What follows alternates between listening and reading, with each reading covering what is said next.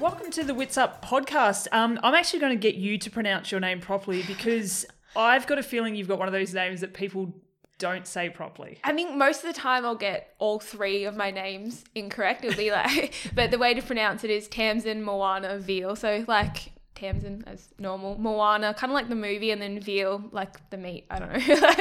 It's just like, yeah, a lot of the times I'll get Tasman, Moana-Veale, which is, I'm kind of used to it now, but yeah, Tamsyn, Moana-Veale. Yeah. Moana. Yeah. I think I've always said Vale. Yeah. Yeah. Yeah, it's just like, yeah, like the meat veal. Yeah. So, which is not always the coolest thing to say, but I mean, it works. Yeah.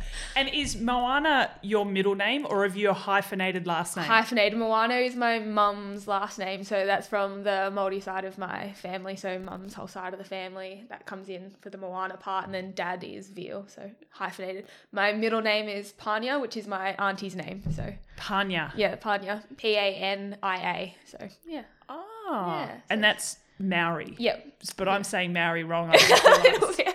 How do you say it? Māori, like basically, Māori. Yeah, like it's kind of like, I don't know how to describe the middle section, like kind of rolls it a little bit. You roll the R a little bit. Yeah. I'm not as great at saying it as obviously people that live in New Zealand, like all of them, but yeah. I do my best because mum will get angry if I pronounce it wrong. So you were born in New Zealand? Yeah, and born in moved... Christchurch. Oh, yeah. Christchurch. Yeah. And then moved to Australia when you were like 4 or five, something. yeah. 5. So pretty early, like, yeah, we went to Bathurst, so just like 3 hours outside Sydney, like country New South Wales. Went there for a couple of years, and Tassie for a couple of years, and then back to Bathurst, and then, yeah, basically grew up mostly in Bathurst. Yeah, right. Yeah. Christchurch, Bathurst, and Tassie. Yeah, Launceston. So. Yeah. Well, I was actually born in Launceston, and Yeah. then we moved to Hobart, the Big Smoke. Yeah, the big smoke of Tassie. Yeah. No, yeah. Have you raced a bit in Tassie? A little bit. We raced at Devonport, like this year, February, I think it was. So like good to see Tassie again. hasn't changed a whole lot since I've been back. So I don't feel like I've missed too much. But yeah, like I liked growing up. I went primary school in Launceston, like going around the gorge. So my parents liked it. It reminded them a bit of New Zealand. So yeah. I liked growing up there. It was a good place. Quiet. Good. Yeah. Little bit. Yeah. Every time I go home, it's like nothing. Yeah. Still just as quiet. Yeah. I'm going to say it wrong again. No, I'm nervous. Maori. No. Oh. Maori, yeah. No, oh, God. Okay, so that's from your mum's side. Yep. So, and excuse my ignorance, but how much of the traditional side of things is stuck in your family? Mum's side, like my grandfather is fully involved. My cousins who still live there, actually in where are they living at the moment? Near Mount Maunganui. They're in Tauranga, so they're around there, and they're still pretty involved in it. Obviously us coming to Australia, and my grandmother lives in Australia now as well. So my family, like me and my parents aren't super involved in it, which I think my mum probably would prefer us to be a little bit more involved, but it's, yeah, a bit on the outside. But whenever we go back to New Zealand, like I've been back home a couple of times, and like the whole family's super welcoming. So yeah, they've been really good. And then when we went to New Plymouth, there's like the Māori population and the family around there. They were really welcoming when I went back a couple of years ago. So yeah, they're all just a lot of community spirit, which I really like. But, yeah. So. Yeah, right. So when you go, or if you go back, it's not back to Christchurch. No. It's the North Island now. Sometimes it depends who we go and see. Yeah. I don't really tend to get back that much. Mum and dad still have got a few friends in Christchurch. They like going back there. Yeah. I actually haven't been back. Probably the last time we went back to like around where mum grew up was quite a while ago. Would have been like 15 or something like that. And that was probably the first time I really experienced like more of the culture there. And that was like definitely interesting, a bit of a shock for me, I guess, because I just hadn't had any real involvement in it. So yeah, right. Yeah, that was really cool. Like went to like the marae and all that, and that was just really into it. So it's like the family. Yeah. Sorry, it's like the family like meeting house basically. And then my great auntie I think had died at the time, so that's why we went back home, which is not a nice reason to go back home, I guess, but it brings families together again. And it was just like everybody all sleeps in the same place. Like they had all the traditional everything, burials, food. Like it was just so many people, and they're all part of the family. Mum's like, "This is your cousin. This is your cousin. This is an auntie," and I was like, "Oh my god!" Wow. But yeah, it was cool. So you got quite a big family then. Yeah, I don't know quite a lot of them. Like I have a few obviously immediate cousins, but then there's just like the rest of which is cool. And you've got quite a few brothers and sisters? No, it's just me. Yeah, only child. Oh, really? Yeah. I was just looking at you because I was like, I'll just have a look at your website a little bit, and I just saw a photo of you. Yeah, my cousins. Yeah. Although one of them looks a lot like me, and my auntie looks like exactly like my mother. So when I went and visited them a couple of years ago, if I'd be walking around like with my auntie when my cousin was at school, a lot of people were coming up to be like, "Oh, Kiriana." I'm like, "No, that's my younger cousin." But yeah, right. Even from like the side profile or something, my uncle accidentally yelled at me because my cousin was supposed to be at swimming, and I was just sitting at home, and he's walked in the door, saw me, and thought I was my cousin. It was like, "Kiriana, you're supposed to be at swimming," and I was like, kind of turned. He's like, "Oh, yeah, she's at swimming. It's fine." I was like, "No, right. Not me." Yeah. So when you moved to Australia, it was just your immediate family. Yep. Plus your grandmother. Yeah, well, my grandmother moved. She's like, I think she was originally born in Australia. I'm not sure. But she's in Parramatta, and my uncle lives there. So my mum and my uncle moved to, my uncle's in Sydney with some of his family, and then mum moved here. But my other auntie is back in New Zealand. So right. Yeah. I remember a few years ago having an argument with someone about you because it was, you're like, oh. Yeah. It was confusing because you're wearing a black suit. Yeah. Yeah. And we knew that you were originally from New Zealand. Yeah. And I had called you Australian. Yeah. And they're like, no, she races for New Zealand. And this went on for ages that we had to actually Google it because they'd convinced me that you were racing for New Zealand because of the black suit. Yeah. My 2 times U suit. Yeah. I always race. I like racing in black. It's like, it's my favorite color, obviously. But I like, obviously a race for Australia, more than happy to represent Australia. I grew up here. Like, I spent I'm probably more Australian than anything. I've been here since I was 5, so I feel very Australian. Yeah. Wait, black is your favourite colour? I do like the colour. Everything just matches black. I've got a lot of black. I never thought that I would be. Yeah. Yeah, I think when I was younger, Mum was always like, try and like experiment with different colours and be like black and then dark grey. So it didn't really work. But and I've had people say this to me because I wear a lot of black, and I don't know if it's a Melbourne thing, but it's just because it's just easy to go with anything. You can, it doesn't like clash. I don't know. Not big into fashion. If I wear different colouring things, people are like, that just doesn't work. I'm not fashionable. You're not big into fashion. Surprising, I know. I mean, look how fashionable I am. No, but I mean that sincerely. Like, you wear funky clothes and stuff. Maybe not bone. Maybe that's like, thank you, or like, no, definitely. Well, I like it, but then have a look at me. So I'm probably not the greatest person to be saying that you're fashionable. I'll take that as a compliment. Definitely. But yeah, I know. I feel like I always like looking at other people wearing cool things. I always get like jealous of people that can pull off really cool clothes. I'm like, oh, I wish I could wear that. Then I like try and roll up wearing something like it, and then kind of like in front of my own room, like dress up. I'm like, yeah, this is cool. And like I walk out there, I'm like, I'm gonna go get changed and put my trackies back on. So Brett's 11 years older than me. Yeah. I'm 36, nearly 37. But I constantly think that I'm like a 25-year-old. And he's like, are you sure that's for adults, what you wear? Like, oh, it just fits nice. I don't know. He's like, when did you become a skater girl? Yeah. I was like, whatever. Yeah. Trying to recapture my youth without even realising. Well, like, I don't know. I see like young kids or like 15-year-olds now, and I always think I'm still like 18. I walk out and I see like what they're wearing. I'm like, oh, I'm definitely like 24. Like, it's just, I feel old now. It's like, are you 24? Yeah, 24. I feel old. But shut your face. I don't know. Sometimes I feel like I'm 18, then I'll go like, it was a couple of years ago, but went and saw one of my friends back home, and her sister was like 18, 17, and I was like hanging around with them. I was like, I'm definitely not 17 anymore. Yeah. But, yeah, it's all right. I like it. Yeah. Growing up. Yeah. 24. I can't remember what I was doing when I was 24. Far out. Doing something stupid. I'm just going to get you to move the microphone a little bit closer. That's right. Yeah, right. Okay, well, we've covered fashion. We've covered the history of where you grew up. Let's talk about, and like I was saying to you beforehand, we don't talk too much about triathlon because I want people to get to know who you are. And you're more than just a swim, bike, run person. Hopefully. Sometimes I wonder where my hobbies are. Yeah. Like people are like, what do you do for fun? I'm like, beach and coffee. They're like, don't you do that part of your life? I'm like, yeah, but I like coffee. I like the beach. Yeah, well, it's true. Yeah. Now I've lost my train of thought. Sorry. No, this may happen quite a bit because I've learnt since becoming pregnant that pregnancy brain is a very real thing and it's doing my head in. But yeah, so back to, I do want to just talk about how you got into triathlon. Yep.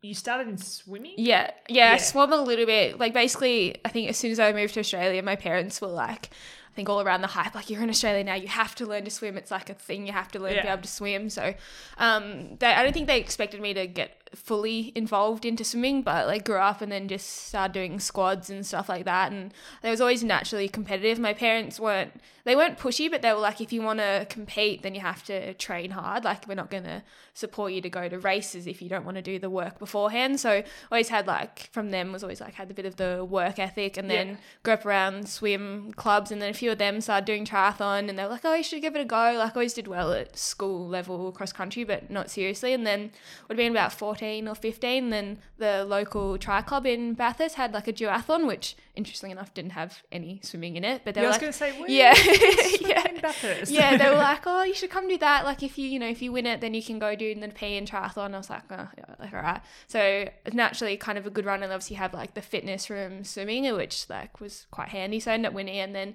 family friends like, come to Nepean, and then went there, did like the super enticer swim. I think it was like 150 meters swim, like 5k bike, maybe like 1500 meter run, which for me was perfect. And ended up winning it. And then the Sydney Junior Triathlon Academy with Mick Delamont was there, and they're like, oh yeah, like you should come do a trial period with us. Like how long have you been doing triathlon? I was like, today.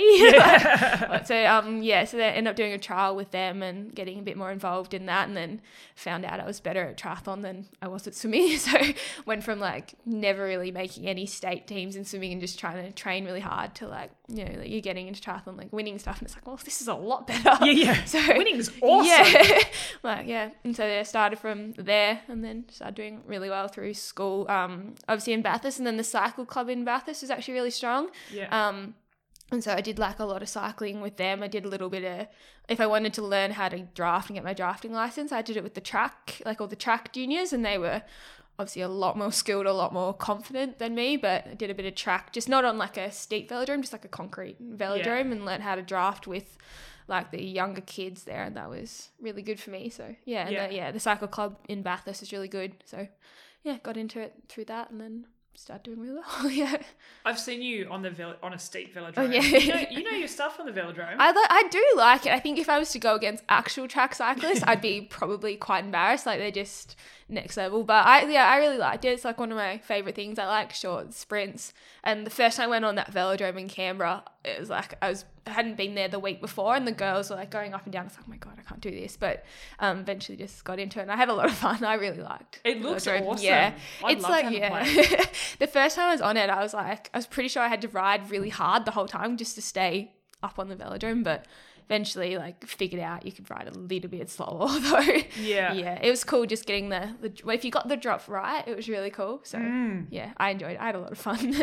It's really cool, but I can totally imagine it would be scary to begin with because it's so steep. It's surprisingly steep. You kind of like standing there, it's not that bad, and then you get up to the top and you're like, oh my God. I fun. Yeah. So what do you reckon your strength is now to swim, bike, run?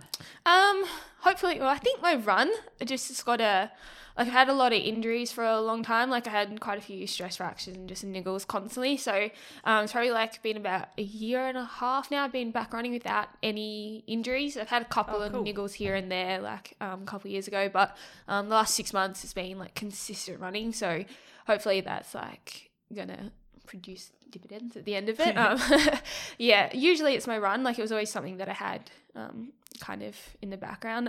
Swim, sometimes it's really good, sometimes it's unreliable, which is annoying.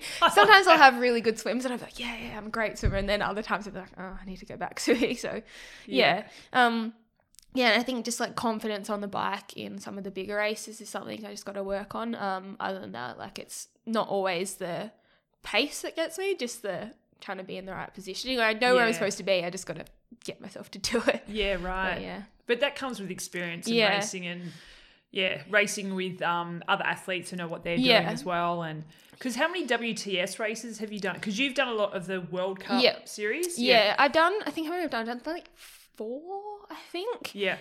First one was in Stockholm, like 2013. I had a really bad swim and it was just a long day from there. Right. Auckland, I had a really good swim and then it was just, I don't know what happened on the bike. It just all fell apart. It's like my first race of the season. It was just like, this is too much. And then I did Gold Coast and it was a bit better, like a bit more back into it. Just I tried to get like into a bit of a slightly easier bike course just so I could get used to racing at that level where the girls are just a bit more like aggressive and with positioning and stuff. So that was better. That went a bit better. And then Leeds was my last WTS and that was a bit of a disaster. Oh, really? That's all right. It was just like experience. So this year I just do a lot of World Cups and then try and focus on like improving those things and then before I step back into WTS racing. Yeah. Yeah. So what's the big goal for you? Obviously like in the long term it's always like Olympics is always like there in the back of mine. Kind of the last year it's basically being injury free, like that's been my main goal. It just I haven't had since like pretty much started like 2011 as an elite junior, I haven't had more than like 6 or 8 months without an injury. So my last major injury now was like middle of 2016, so it's been a while now, so like and so back full running since for like a year now I guess, and then picking it up. So that was my initial goal, just to be injury free for an entire season. So I achieved that last year, which was nice. Well, that's promising for the future for sure, because you probably haven't been in this position. No. I haven't had a base in a long time. I just haven't like always sort of like was injured and then you're trying to come back into the speedway as you're coming into race season. So exciting to have a bit of a base, doing a lot more mileage. So hopefully that's now like I can run longer. So now I'm just bringing in speed now. So hopefully I can run faster. Yeah. But got to work on not going out too hard because I have a habit of just like still racing like a junior, just going like full gas and then blowing up.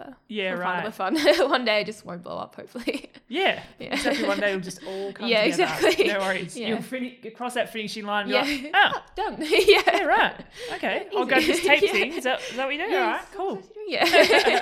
And you're now working with Danielle Stefano with... How do you pronounce it? I'm like, what does it mean?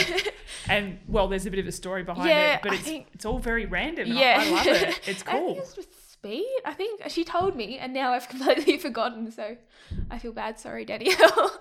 That's right. We'll look it up and talk about it later. That's cool.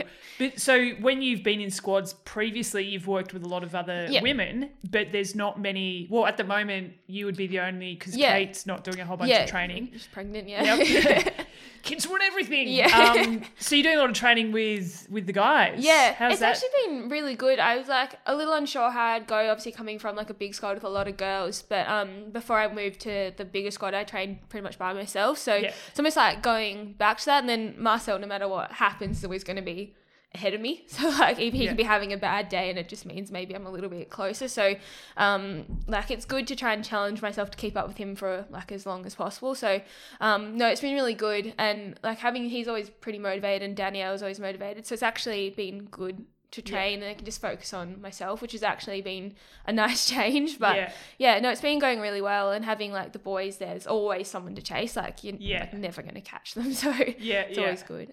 I like it. That's cool. I've done most of my training in the past with guys. It's good. It is good. Like it's a change. I didn't know how I'd go, but like it's surprisingly easy. I guess but it also comes down to, I guess, personalities as well. Male or female doesn't matter. It's how you blend in with that person. Like it was good with like, especially when we had a lot of the internationals with the previous squad, and like you'd be able to train together, but you didn't have to compete for spots. So I think that was the best thing. So everybody be a bit more supportive of each other. That was probably good. But now I don't have to compete with anybody in my squad for spots, which is quite nice. But it's good. I like it. Change is good anyway. Yeah, it's always good. Like I was in one space for like 7 years, which seems like a really long time. Well, when you're 24, that is a very big chunk of your life. Basically like left school at I finished school, would have been 17, then went overseas and just kind of went junior on 23 years through there. So, yeah, it's good change, something different. So, and obviously I really like Melbourne, so I'm happy about that. It's good to go somewhere that's busy rather than, I don't know if I could have gone from Melbourne to somewhere smaller. I probably couldn't cope, but from somewhere slightly smaller to Melbourne's been really nice. Oh, cool. Yeah. So you plan on, well, I don't know when I'll actually publish this podcast, so you'll probably be in Girona when we publish this.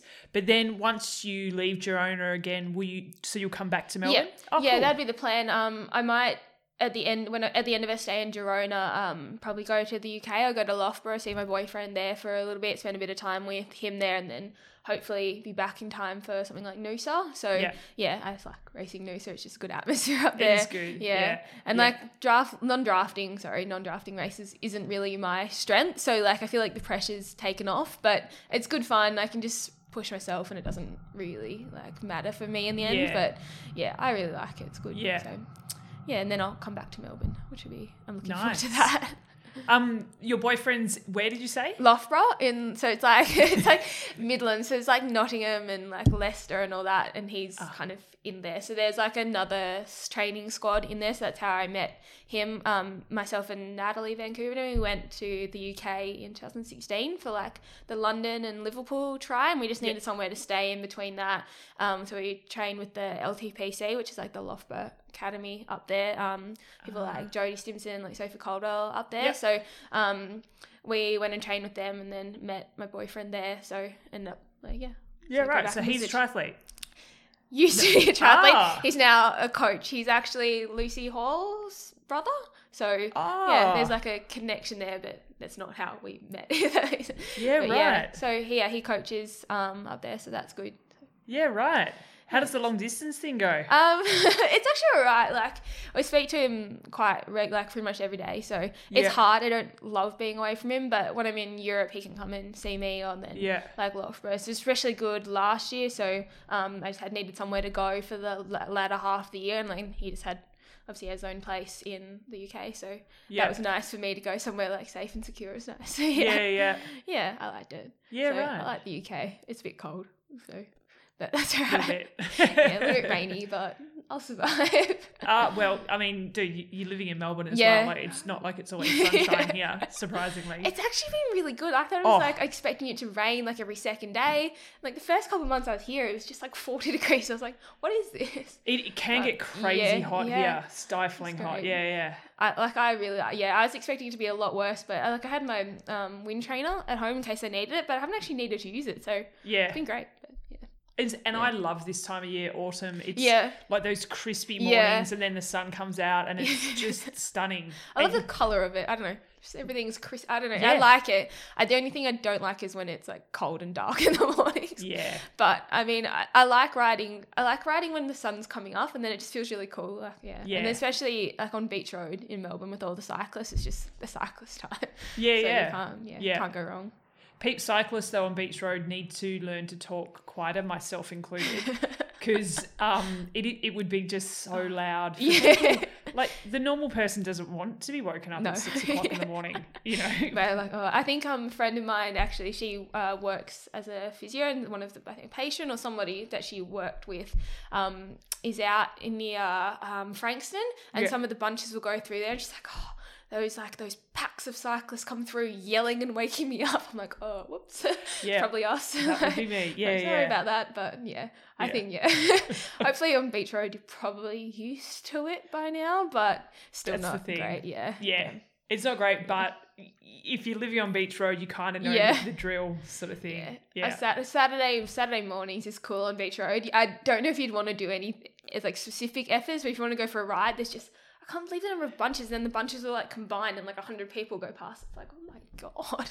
Yeah, the first year we had Ironman Melbourne here and there was like a lot of the international athletes coming over and like some solid, strong athletes who would go out for an hour spin or whatever. And they're like, I've never had 30 people sit on my wheel. Yeah, I think when my first couple of weeks in Melbourne, I was getting annoyed actually because I was like, why are these random people just sitting on me? And then after a couple of weeks, it was me sitting on people. And I was like, oh, no, it's fine. They'll be fine.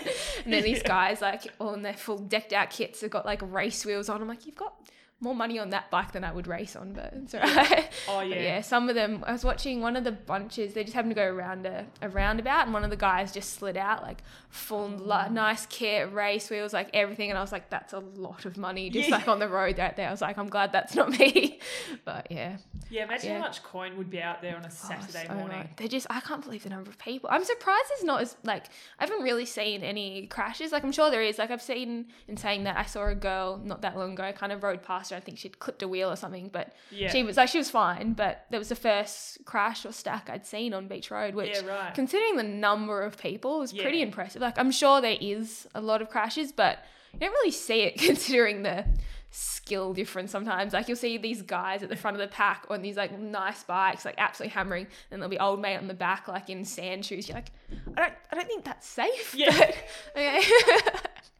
Well, that's the worst thing about, like, the hell ride. You've got, you know, the first 20 or whatever 30 people are proper cyclists who know what they're doing. And then you've got the hanger-oners who are chewing on the handlebars, just trying to hold a wheel. And that's when accidents happen, when they're trying to hold 50k an hour. Yeah, it's just nuts. Like, I do the North Road ride sometimes, and just they'll go... I got caught out the first time. I didn't realise they literally just full gas from the get-go. It's a 6 a.m. bunch, and, like, the front guys will go through a green, but it's pretty much single file. So by the time it gets to me, it's, like, orange, and then we're kind of around there, like, do we brake? Like, who's going around? And, like, if it's orange, you'll kind of have to go through, but, like, for me, I'm like, it's not worth the risk. So I'll slow down, then the bunch will just be gone. I'm like, bye. Like, I'll just, and then they're like, there's couples stopping around, like, oh, we'll time trial back on. I'm like, I couldn't barely hang on when we were there. I'm not time trialing anywhere. It's over. Just gonna chill out home. Like, I'll take a shortcut, like, pop back out, and then they'll come flying past again. I'm like, oh, hey guys. It's good. Right. I'm going to interrupt our chat with Tamsyn for just a second to let you know about the Ironman Asia Pacific Championships in Cairns. Now, I've been to quite a few races across this globe, and one of the best courses has to be here. Once you hit that coastal road and wind your way up from Cairns to the beautiful Port Douglas, you are smacked in the face by the rainforest on one side and the Pacific Ocean on the other.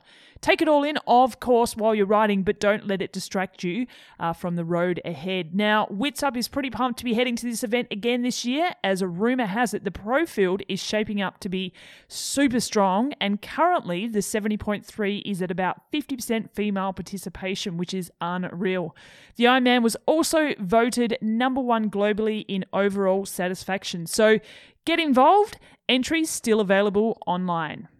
I want to go back to, you mentioned that you're quite a competitive person, or you were, like, growing up and everything. Do you reckon, did you get that from your mum or your dad? I don't know, probably my mum, I guess. My dad probably does a bit more continuation of sport at the moment, but I think he actually enjoys it, whereas my mum always has the little competitive side. I think even now she gets competitive with me. She'll be like, random people I've never heard of, and she'll be like, oh, this person did this. I'm like, Mum, I don't care. It's nothing to do with me. But she's like, I think probably mum's more competitive, I think. But I think they're just big on, like, make sure you do the work. Like, you can't, like, when I was younger, obviously, you, like, growing up, you know, you're 16 and you're like, oh, I'm not getting the results. Life's unfair. Mum and dad are like, well, you didn't train this week, so that's your fault. I'm like, oh, right, okay, fair enough. So they're always, like, very, very supportive. Like, they drove me everywhere, like, did everything. Like, they'd drive me to swimming at, like, ridiculous hours of the morning, but they were always like, if you don't put in the work, then you can't expect the results. So for them, they were always, will support you no matter what, as long as you're willing to put in the work. So which is always, like, I think it was good for me. Like, it means I didn't expect, if I didn't train or didn't put in the effort, then I wouldn't just be there like, oh, I don't, like, I deserve this. I'd be like, no, you have to work in order to get that. So I think it was good for me. Well, it's a good life lesson, regardless of sport. Yeah. Did you ever do any part-time work, hospitality, like anything like that? No, fortunately I didn't have to. I also went to school. My bus trip took me about an hour each way. So really? It was a bit, I lived in Bathurst, went to school in Orange, so struggled a bit with that. So fortunately I didn't have to, which was nice. So I also couldn't complain then anytime. Like, my friends were like, oh, I've got to go to work. I'm like, oh, I have to train. They were like, shut up. So but a couple of years ago I did a little bit of social media stuff for the bike shop in Wollongong, which was really good. I really enjoyed that. It was just part-time, but I still did. My dad was pretty big on making sure I did like schoolwork, education, stuff like that. So still do a bit of online university through Open Universities Australia at the moment, so I've got to do that myself. And then all through school, mum and dad were like, if you don't work, but you have to train hard and then you have to study hard, like we want good results. Like they were pretty adamant. They took school pretty seriously for them, so they're like, you can't just train and do nothing else. Like if you either train and work or you train and do like study really hard. So yeah, I did bit that, which is nice. Yeah. What are you studying? I'm doing marketing at the moment. So through I think it's through Swinburne at the moment. So it's pretty much at the moment it's only like one subject at a time, and especially with Danielle it's a lot more flexible. She's a bit more flexible with how I do it, but it's just don't have time to go into the university physically and do it, which I think I did it the first year when I was in Wollongong. Went to the University of Wollongong, so we did like mostly full, it was nearly full time. I think we did like 3 subjects a semester or something, but it just got really hard. Like I'd be going to classes like 8 p.m. at night and then just trying to show up for training the next day and just not really covering, like leaving swimming early to try and get to a tute and then like running into there late and then leaving anyway. So it just didn't quite work out, but online seems to work out all right, and like you just have to be motivated on top of it really. So that's all right. So do you have the mindset of, and you're only young, 24 obviously, but when are you going to retire? No. When, like, do you have the mindset of, I want to have something to back me up, so when I do say triathlon's over, I've got something to, I guess, fall back on if you want a better term. Yeah, and I mean, like, mum and dad have been really good about that. Like, they both wanted me to keep it up, which I, like, agreed with, and have something to fall back on. It's still taking its sweet time to finishing it, and I like, if when I eventually do finish, I probably have like a year left of uni, but at least it'll be over and done with really quick. Probably looking back, maybe should have done a few more. I got a little bit like, when you're 18, 19, you're like, don't worry, I'll come back to it later, but now trying to make sure I'm more consistent with at least doing one subject all the time. So my next, like, I'll do a semester on, semester off with Open Universities Australia. So end of May, my next subject starts, which I can't remember what I've signed up for right now, which is probably not a great thing, but it's fun. We'll figure it out. Something to fall back on and then get a job. Like, I can't see me doing long course at the end of triathlon once my ITU's over. I just think I'd get injured over 42k running, and then I just like 180k on the bike just seems so mentally hard. And I just I like ITU, I like on-off. I'd love to give like cross try a go. Cool. That'd be really fun, but I don't think I have the skill level to compete with some of those girls, so probably more on the fun side. But oh, you never know. See how it goes. I'd like to give a half Ironman a crack one day, maybe not anytime soon. But full Ironman just seems like so mentally difficult, and I think it'd be so hard. It's a different beast. But, I mean, who knows what's going to happen? Yeah, exactly. Maybe 5, 10, 15 years or whatever. Like, 10 years time, maybe like, I'm doing Ironman, doing Ultramans. Like, no, Ultraman. extra long. long. Do you think you're the kind of person that needs to have, I shouldn't say just, because it's not just swim, bike, run. Obviously, there's a lot involved in being an elite athlete. But do you feel like you need to have something to keep you mentally stimulated? Yeah. So like the study and everything as well? I've always liked having that outside of it. Like, I think when you're trying to obviously go full into the sport, it's hard to have too much of a distraction, but I do like having something a bit on the outside to distract me. I get bored. Just let it learn to find things I like to do, I guess. So I think it's a good distraction. I think it's good for me. So Were you the kind of kid at school that would get distracted quite easily? I didn't think so, but I did talk a lot at school, so I think that's most of I didn't really get in that much trouble. Both my parents, especially my mum, was like, "Don't get in trouble." I think I was more scared of getting in trouble from my mum than misbehaving. So. Oh really? Yeah. So I think I was fine. I think I was tired, like, because I'd have training in the morning, and then that'd probably be the only thing. Otherwise, I'd probably be a little bit hyper. But other than that, it's fine. Yeah, right. What was your favourite subject? PE doesn't count.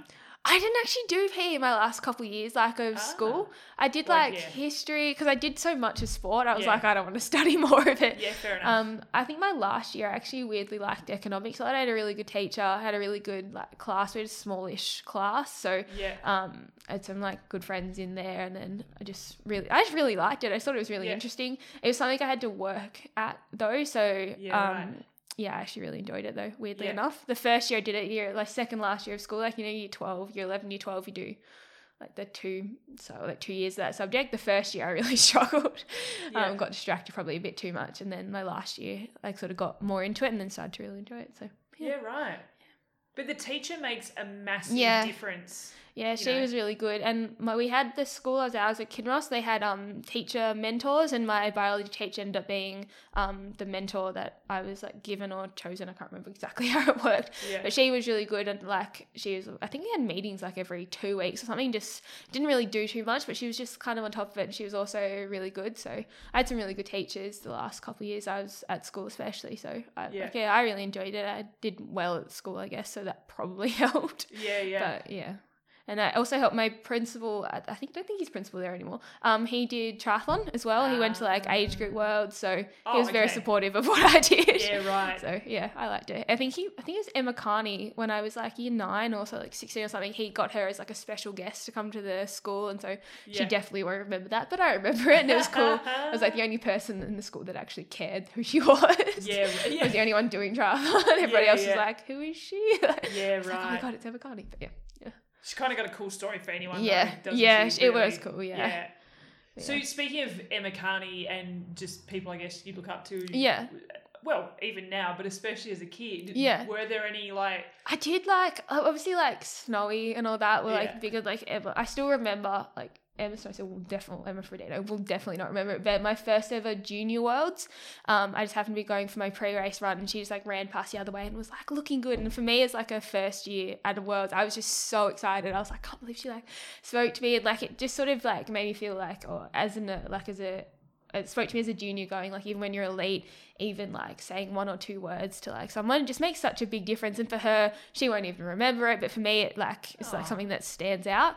And like people like Erin Densham, I always really liked watching her race. I thought she was like kind of cool, a little bit like quirkier than the others, which I liked a lot. So yeah, and then obviously like growing up racing as a junior, we always had like Ash Gentle, like Emma Jackson. They were just like a couple years older and just like a step ahead. So I remember like me and Ellie Salthouse when we were juniors, there'd be like those girls like Holly Aitken when she was racing, like Ash Gentle, Emma Jackson. There'd be like this group ahead than me and Ellie just trying to keep up. Would be at like Runaway Bay and just being like them, and then us two like, oh my god, like in the A final, just looking up to them, trying to keep up with them. So that was really motivating for us. And then you see obviously like Erin and like all the big names doing really well. So yeah, it's really cool. But I was like probably my athlete like sporting hero, I guess, was always like Mark Cavendish was cycling. I just really liked him ever since I was like started getting into triathlon, even though he's a cyclist. I just liked watching him race. Cool. I thought he was really cool. But, and he had like a loud mouth and like used to back chat, so I liked it. I thought it was cool. Personality. We need more of that in triathlon. I think he was cool. I like watching the sprints. So what about outside of sport and stuff? Were you so I've spoken about this on the podcast before, that, and we alluded to this earlier, that I'm nearly 37 and I forget that you guys are so much younger than me, and most of my references and quotes and all that kind of stuff, none of you guys get them. I say you guys because like I mean like the ITU athlete, because you're all like mid-20s fetuses basically.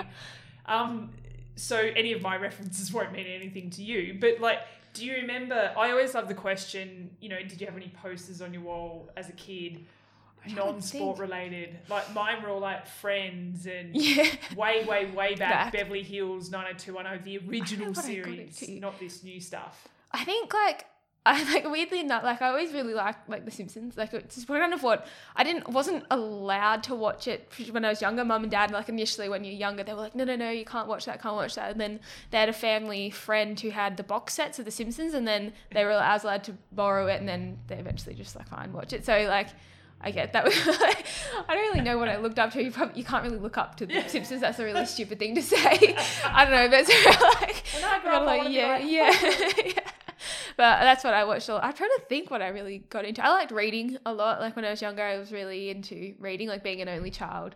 I don't really know. What were you reading? I can't even remember right now. There was like, oh my God. There was like this, it sounds like I really liked, it sounds so weird, but like, it's like it was like this this dragon book. It's like Aragon series. I don't know. I just really like that. And then there was another one. There was like a wolf one, which when I was younger was like really cool. I think it was called like a Wolf Brother or something. That's what it was. I don't know. Yeah. It was actually really interesting. Yeah, I'm sure. Hey, vampires and wolves are all the rage these days. I definitely got into the Twilight books when I was like, it was just the perfect age for me. I was like 15 when it came out. Right. So like for our age group, it was just made for us. So yeah. And then you're getting older and watching Gossip Girl and things like that. So which was probably not as good of an influence, but it's fun. I've watched all of Gossip Girl. I love Gossip Girl. It's just such a stupid thing. To sit down and like it's one of those guilty pleasure kind of. Yeah, I can't rewatch it though because like I feel like I get too invested in it. So every time I've rewatched the season, I know what's coming and then I don't want to watch it because I'm like, no, I don't want that to happen. Yeah. Like, don't do that. Yeah, I was always Chuck Bass, 100%. Oh, really? Team Chuck Bass? Team Chuck Bass, Team Blair. I thought Serena was too airy-fairy. I liked the little boss side of Blair. Yeah, right. Interesting. And, Chuck, he mellowed a little bit, as the series went on. Yeah. Do you know when Bretty and I went to New York at Christmas, New Year's last year, we stayed at the Empire Hotel. Did you?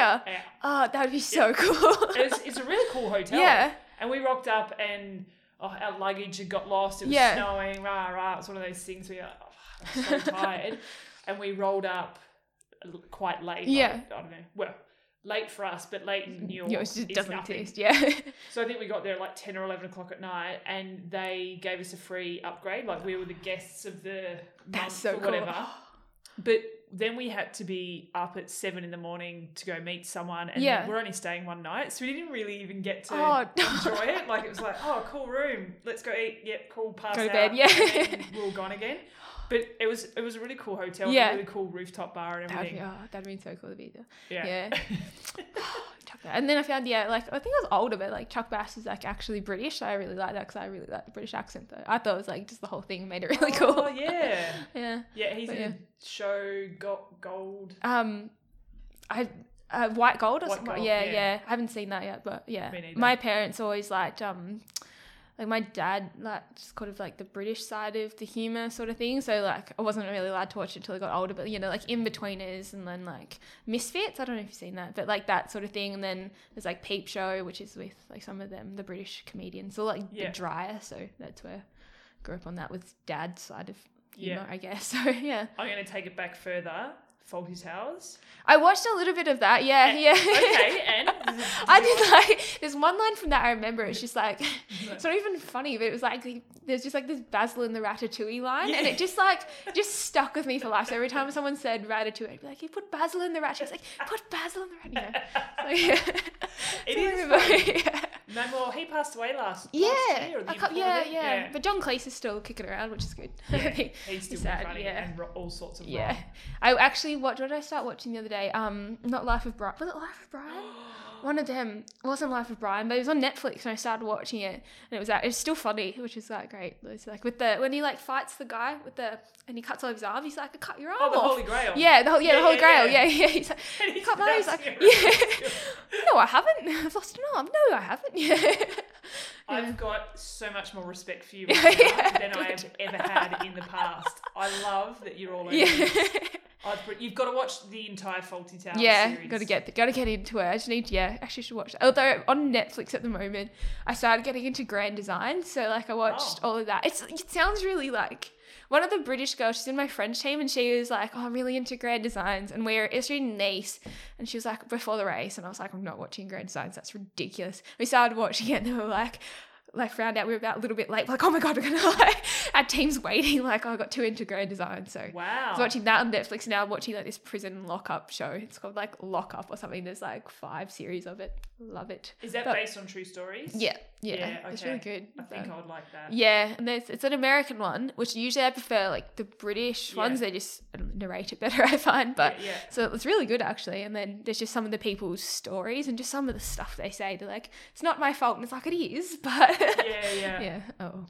So did you get into Orange Is the New Black? I did actually. I liked the first two seasons. Yeah. I think the last one I didn't like as much for some reason. I think it annoyed me. Sorry. Yeah, right. So I kind of got out of it. But yeah.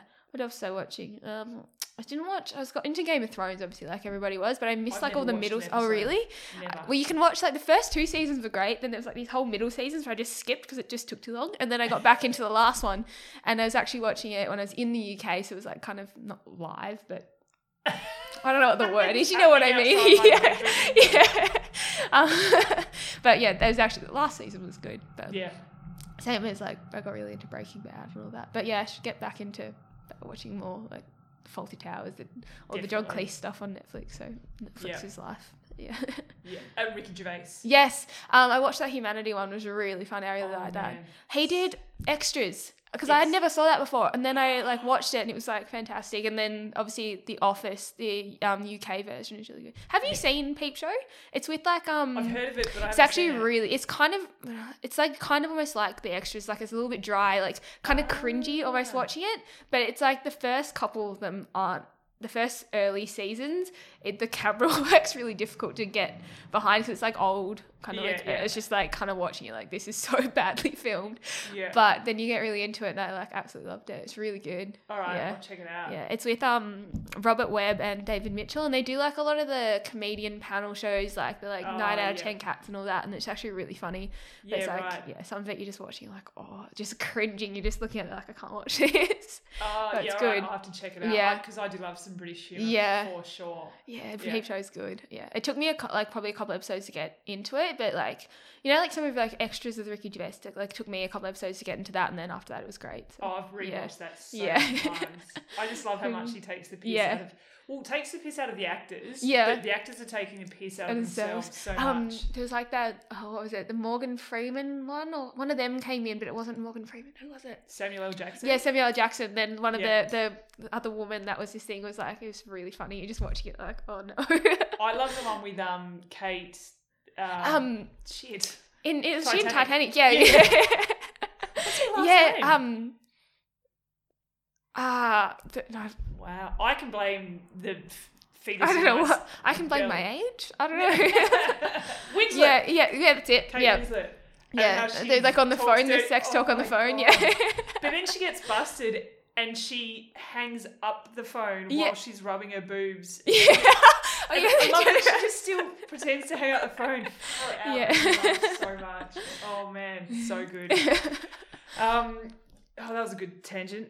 Do you watch TV shows like when you're on the wind trainer and stuff? Like when do you find time? Yeah, like when I'm going in like between sessions and stuff like that. So yeah, mostly I like sneak it in then, or at night, like after sessions are finished, or like especially when it was really hot, like we'd finish swimming at like midday, and then I wouldn't want to run till 7, so I had a big chunk of time. Whereas like there, but obviously as when daylight savings hit, I was like, I probably should run a bit before it gets dark. But, but yeah, it's good. So like I think previously we used to do longer rides in the afternoon or whatever, so then I wouldn't have as much time in the afternoon, but now with Danielle it's switched, so some of the long rides are in the morning, and then I just have like my run or the easier session in the afternoon, so I have a bit more the afternoons are a little bit more chill, which is nice. And then Fridays is recovery day, which I'm pumped about. Perfect. So I just had a swim this morning, which is lovely, and I saw Annabelle Luxford there, which is nice. Cool. Yeah. Nice one. Well, there's not too many pro or elite women in Melbourne. Not at the like you see like people on Beach Road. There's a lot of like really good cyclists. I did the St Kilda crits and just getting like I did A grade women because I've never like all the obviously cycle clubs have all like the different grades, but there's never really been enough that there's women can be separated into like A, B, C, and D, and then did A grade crit. And some of the girls in there are just like crazy strong. Like, it's really good for me, and especially like they're cyclists, so they just left-hand turns in where it was, but it was really cool just like watching how they take the lines, how aggressive they are, and then they have marshals, so some of the elite men will join on the back and just marshal, which is really good. And some of them took the time out and they're like, you don't have to like you can pedal through this corner, so like just different things which but you don't really know the course, and they're just kind of you have to push it a little bit to try and keep up with these girls, and then especially if I was on the front, I'm like I really don't want to screw this up with all these girls behind me. So I'm like I better go through this fast. I don't want to break because there's people behind, so like we go into the corner like, oh god, I hope this hair stays. It was really good for me. Like the first week I did it, I was really nervous. I was like more nervous for the crit than I was for a triathlon, but it was really good, really good.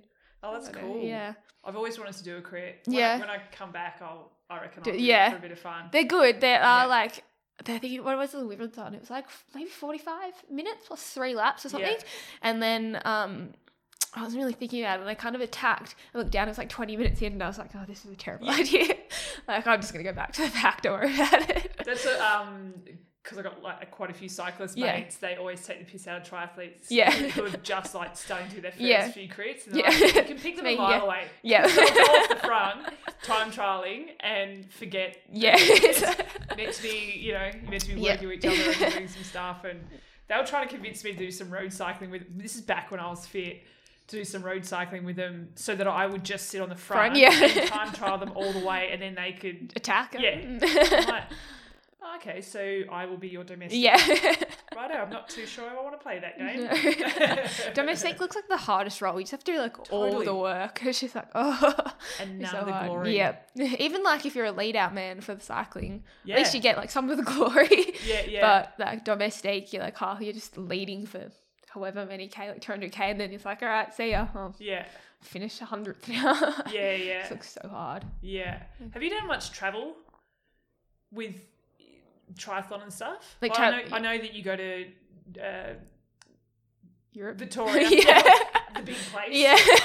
No, I was going to say Girona, but that's kind of a newish kind of thing for you. But it was Victoria before then. Yep. But do you feel like the sport's taking you all over the globe? Yeah, we get to see so many places. Like I actually, a couple of years ago, which I bought like a map, and I want to do like the pins so you get to see where you get to go, which would be really cool. Yeah. So a lot of places. I always find like sometimes the bigger cities aren't as cool as the little places. Like some of my favorite places, like it's like this place in Germany. It's like too big. It's like it's a bit south of Stuttgart, and it's just this river through the town which we swim in, and just the whole place, it's tiny, but it's just old, and it's just really cool. Yeah. And then obviously like some of the big places like Stockholm are really cool, but I raced in Paris with my French team, and it like got really excited to go, but it's got really sick we had to swim in the Seine, which was not nice. It was a little bit of a letdown, to be honest. It was like, I was expecting something really cool, and it just you get to see so many places that you just never see, and like the different sides of it. Like when we're in Spain doing the Basque races, and did some of like the local races through these tiny little towns, it's just like old school with like all the cobbled streets and like the stone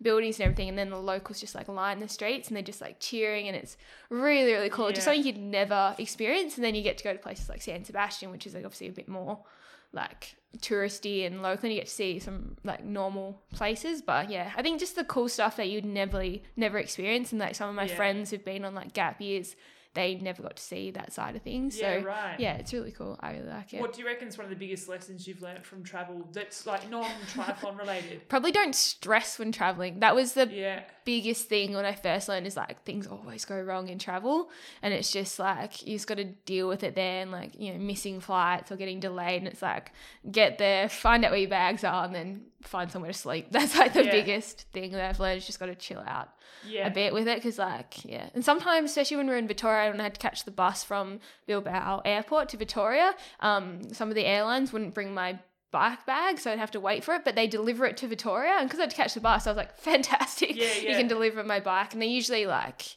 the airlines and all their places are like, oh yeah, you can come get your bike. I'm like, no, here's the address, you can deliver my bag. So that like it kind of learn to take advantage of those little things, which are really annoying. And if you're not going to a race, it's fine. It's a little more stressful when they don't know where your bike is, and you're like, well, I need to race in a day, so if you could find that, that'd be great. But some of the places, it's just like, just roll with it and just hope, really. I reckon with travel, because I love travel as well, like at the time it can be quite stressful when stuff goes wrong, but it makes for the best stories later. Stories, but also it just builds character. Like you just learn so much about what you're capable of like going through some shitty situation. Not that it's life-threatening or anything, but just some stuff. Like I think just the biggest just trying to like, people are willing to help if you try and remain calm, which is the worst. Sometimes actually Melbourne airport is really bad for getting your bags out sometimes. Like I find sometimes in Melbourne I'm waiting for like 2 hours. Like I waited for like an hour for my bike bag once. I was like, is it arrived? Like yeah, it's just coming. I was like, oh, please, just, I want to Yeah. go home now. I think it's almost worse coming back because you're so close to your own bed. Just give me my stuff. Yeah. But yeah, I mean, like, probably the scariest situation for me, the only time it's been kind of scary is like one of my planes got delayed and I had to stay in Paris overnight, and Charles de Gaulle Airport, I hate that airport. It's like horrible. And it doesn't make sense. They're like, okay, this bus goes from like terminal A, B, C, D. You're like, okay. And it goes like A, D, C, F. And you're like, I need to go to B. Like, why are you not going to B straight after A? And it was like midnight. And I was just like, it was my second year overseas and it was just terrifying because it was like, because my plane had been delayed and I was trying to find the airport hotel and it's supposed to be there at like 8 o'clock with heaps of time. And then the bus driver was like, don't worry, just stay on the bus. I'll get you to, you just got to go through these stops. Because it was like, it would have been like 18, like middle of Paris airport. But just be like, I can't do this. Yeah. And then, like you just kind of, I got there obviously fine in the end, but like it was really scary for me because then I ended up being the only one on the bus. Like, I really hope this bus driver's nice. But it was more than fine. It's just trying not to panic really. But most of the time it's fine. It's just sometimes travel's the worst. It's just one of those things. Just so many cope. people say you're living the dream. Yeah. It's not close by. Getting there is great. Yeah. Visas and everything like that, but yeah. Oh yeah, because you got, it's a bit different for you guys as well, isn't it? When you have to have different visas because essentially you're working. Yeah. Well, it's stress. Recent one was with trying to go to China and then trying to get the visa. And normally they're really good about it, but we didn't hear back from the race organisers for like a month. And it was like trying to email constantly, like, can you guys send the invitation letter? Like, we can't go apply for the visa until we get the letter. And this is like only about 2 weeks ago it got sorted and I leave in like 4 days. Yeah, right. And so I picked up my visa like 2 days ago and it was just like, it should be fine. But I've booked all my flights, booked all accommodation, booked everything. It was like, if we don't get this visa, then I can't go over. Yeah. So it's like, could be in a bit of trouble here, but it worked out fine. It was just one of those things, and you're not hearing back from people. You're like, please just reply. Yeah. It's a simple thing. When you have to rely on other people, sometimes it can be it's difficult. Yeah. I mean, the Chinese visa took like 4 days or something like that. It was really easy. So right. Now I'm like, oh, it's not even a problem, but about 2 weeks ago, I was like, this is a bit of a problem. But my parents went because my whole family's still in Tassie. Yeah. They flew from, it would have been Hobart to probably Melbourne or Sydney and then to China. And because they booked it all online, they didn't realise they needed a visa to get into China. Yeah. But apparently, when you went into the airport, they should have said, do you have a visa? Yeah. And if they didn't, they should have been turned around then. But they got all the way to China, got put in the Chinese airport prison. That sounds a lot worse. Yeah. And then I think spent 3 hours in China airport, straight on the next plane, back home. Oh, no. All that way. Oh, that's rough. Yeah. It's that really tough. sucks. Yeah. So I'm not too sure what they did after that. But probably not go back to China. Imagine that flight with your husband on the way. Like, you'd be so annoyed. It was. I think it just seems like something, like when you've travelled a lot, it's like, you're looking at visas, but when you don't really think about it, you're like, no, it's fine. But I nearly got caught out going to the US because I had a round the world ticket. I had a ridiculous stress fracture in 2014, and Worlds that year was in, I think it was in Edmonton in Canada, and was pretty much had made the team, blah blah blah. But I'd booked the round the world ticket, so I had to go. But then obviously I had to go home because I was injured, but I still had to go Spain, the US, and Australia.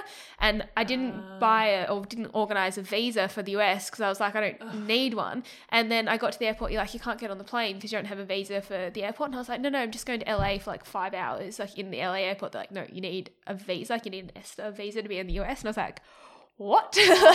Unfortunately, someone else, another woman, another Spanish woman had her laptop there, but was there at 5 o'clock in the morning, and there was one of the other kiosks was open, but she wouldn't let me use her computer. But this other woman who needed this visa, we were delayed for this plane. They weren't going to put my bags through unless we got it, and she let me use her computer to book these things. It timed out halfway through. She only get 15 minutes of free Wi-Fi, and it timed out halfway through my thing. So she paid for more Wi-Fi so I could get my visa, and it went through, and then they let me through. And I'm trying to get through because I'm in a boot, with crutches, trying to get through fast. It was horrendous, and then got there. And obviously the ESTA one, especially when you're only there for a little bit, it was fine. So it only took 10 minutes to process, but it was just not even leaving the airport.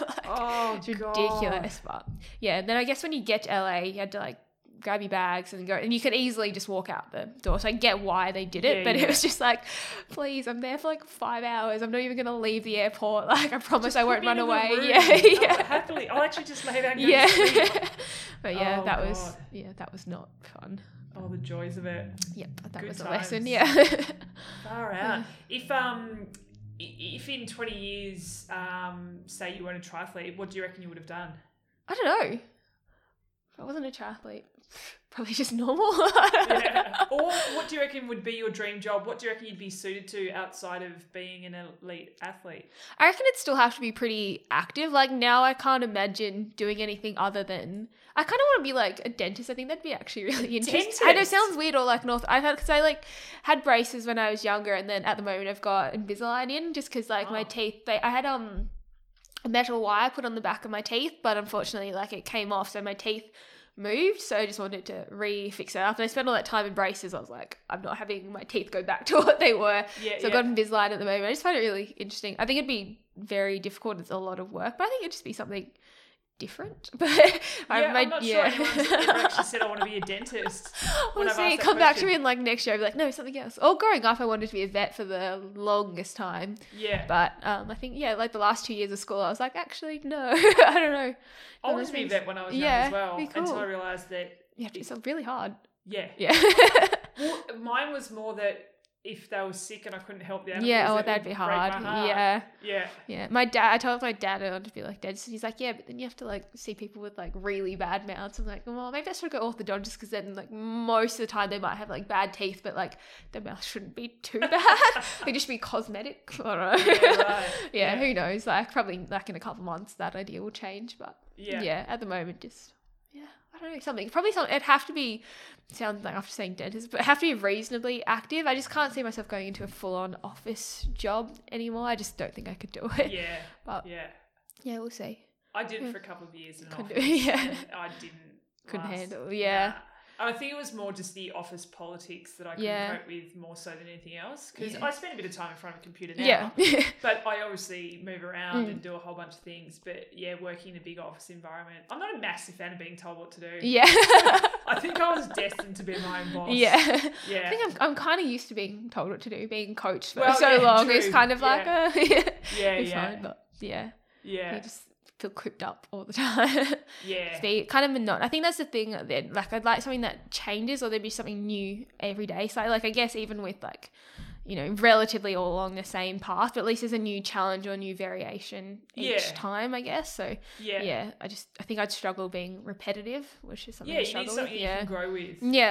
Interesting. We'll see. Who knows? There's plenty of time to think about that as well after you've done iron distance racing. And isn't it weird how people just assume that once you're done with, say, sprint or Olympic distance, that the next step is to go longer? And I think even when growing up, everybody was like, Ironman was obviously like the thing. And I remember being younger, just being like, I just don't think I could handle it. It's just not.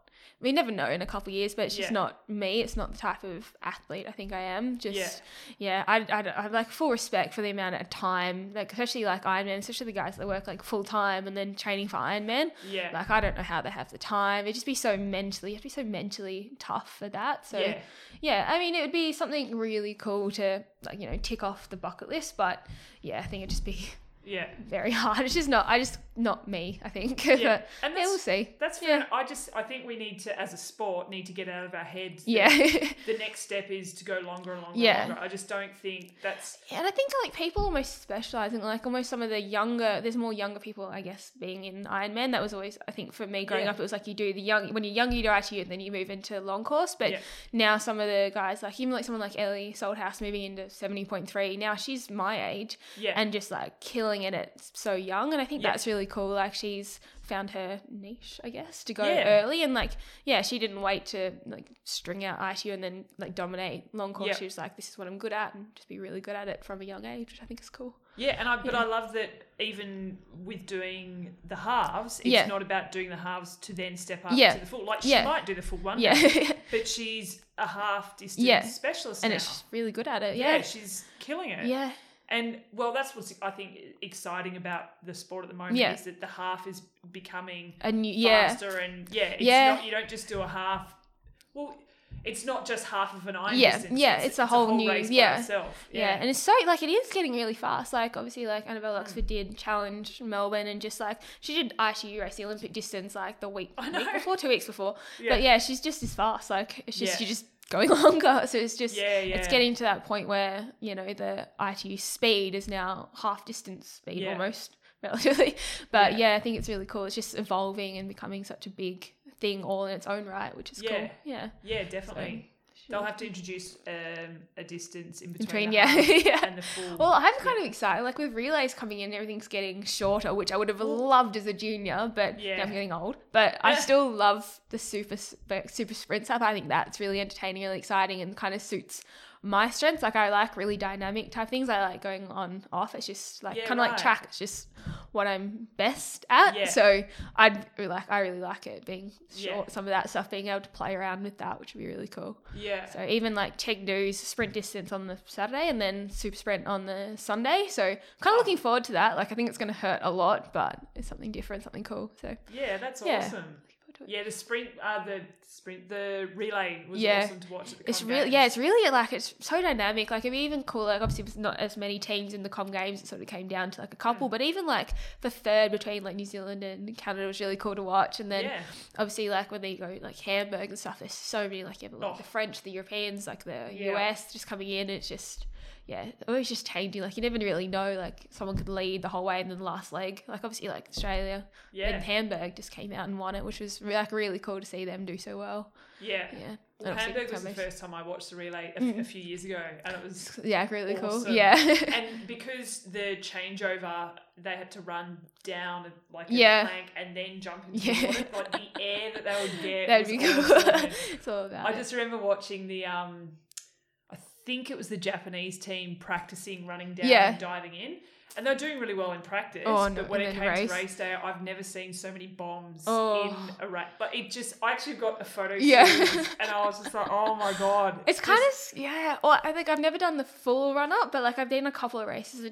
Like Chengdu and China will be the same. You kind of come out and then you sort of run over like, you must come out one side of the pontoon and then jump over the other. Yeah. And I was just off the front pack in the race I did, the World Cup in Chengdu a couple of years ago. And I accidentally timed the dive perfectly and my like edge of my foot just curled over the edge and just launched me. And I've just gone straight into the back of the front pack. I'm like, oh, well, that worked out perfectly. But like, if I'd planned it, would have gone horribly wrong. But it makes it more exciting when there's stuff like that going on for sure. I like it. It's something different. Different is good, and we need that in the sport for sure, I reckon. We're gonna have to wrap things up a little bit because I feel like I need a nap. I've held you up for a bit. But I usually like to ask, is there anything that you would like to ask me? I don't know. And no one was like, oh, I don't know. Yeah. Anything random. I don't even know. I just love to see what people come up with. It fascinates me. All I can think at the moment is pregnancy things, but I think you're sick of talking about pregnancy. Boring. I don't know. I genuinely can't even think of anything now. I feel like a disappointment. It's massive disappointment. Yeah. I'm actually not even going to publish this now. Okay. Well, good. If I got off the hook then. I don't know. That's right. You don't have to ask me anything. I'll skip that one. I will judge you for it. Okay. But, I'll bring back the listening to British comedies as like thing. Bring me back up. Yeah. We spoke about that so well. Yeah, exactly. Oh man. All right. Well, I'm going to wrap this up. What have you got on the rest of the afternoon? No training? No, I swam this morning. I've got like some photo stuff I've got to do for this, like a lady is doing some ice compression sort of stuff. So get a photo shoot. So I feel like a bit of a model. So. Yeah. I don't know how well that's going to go, but we'll see. Yeah, something fun. I'm looking forward to it. Yeah, cool. Yeah, nice done. Start packing for overseas soon. Oh yeah, because you go in like 4 days. Yeah, Tuesday. So I'm move out Monday. So yeah, right. Exciting. I'll leave it till Sunday night and then panic a bit, but that's all right. Oh, that's right. I always pack.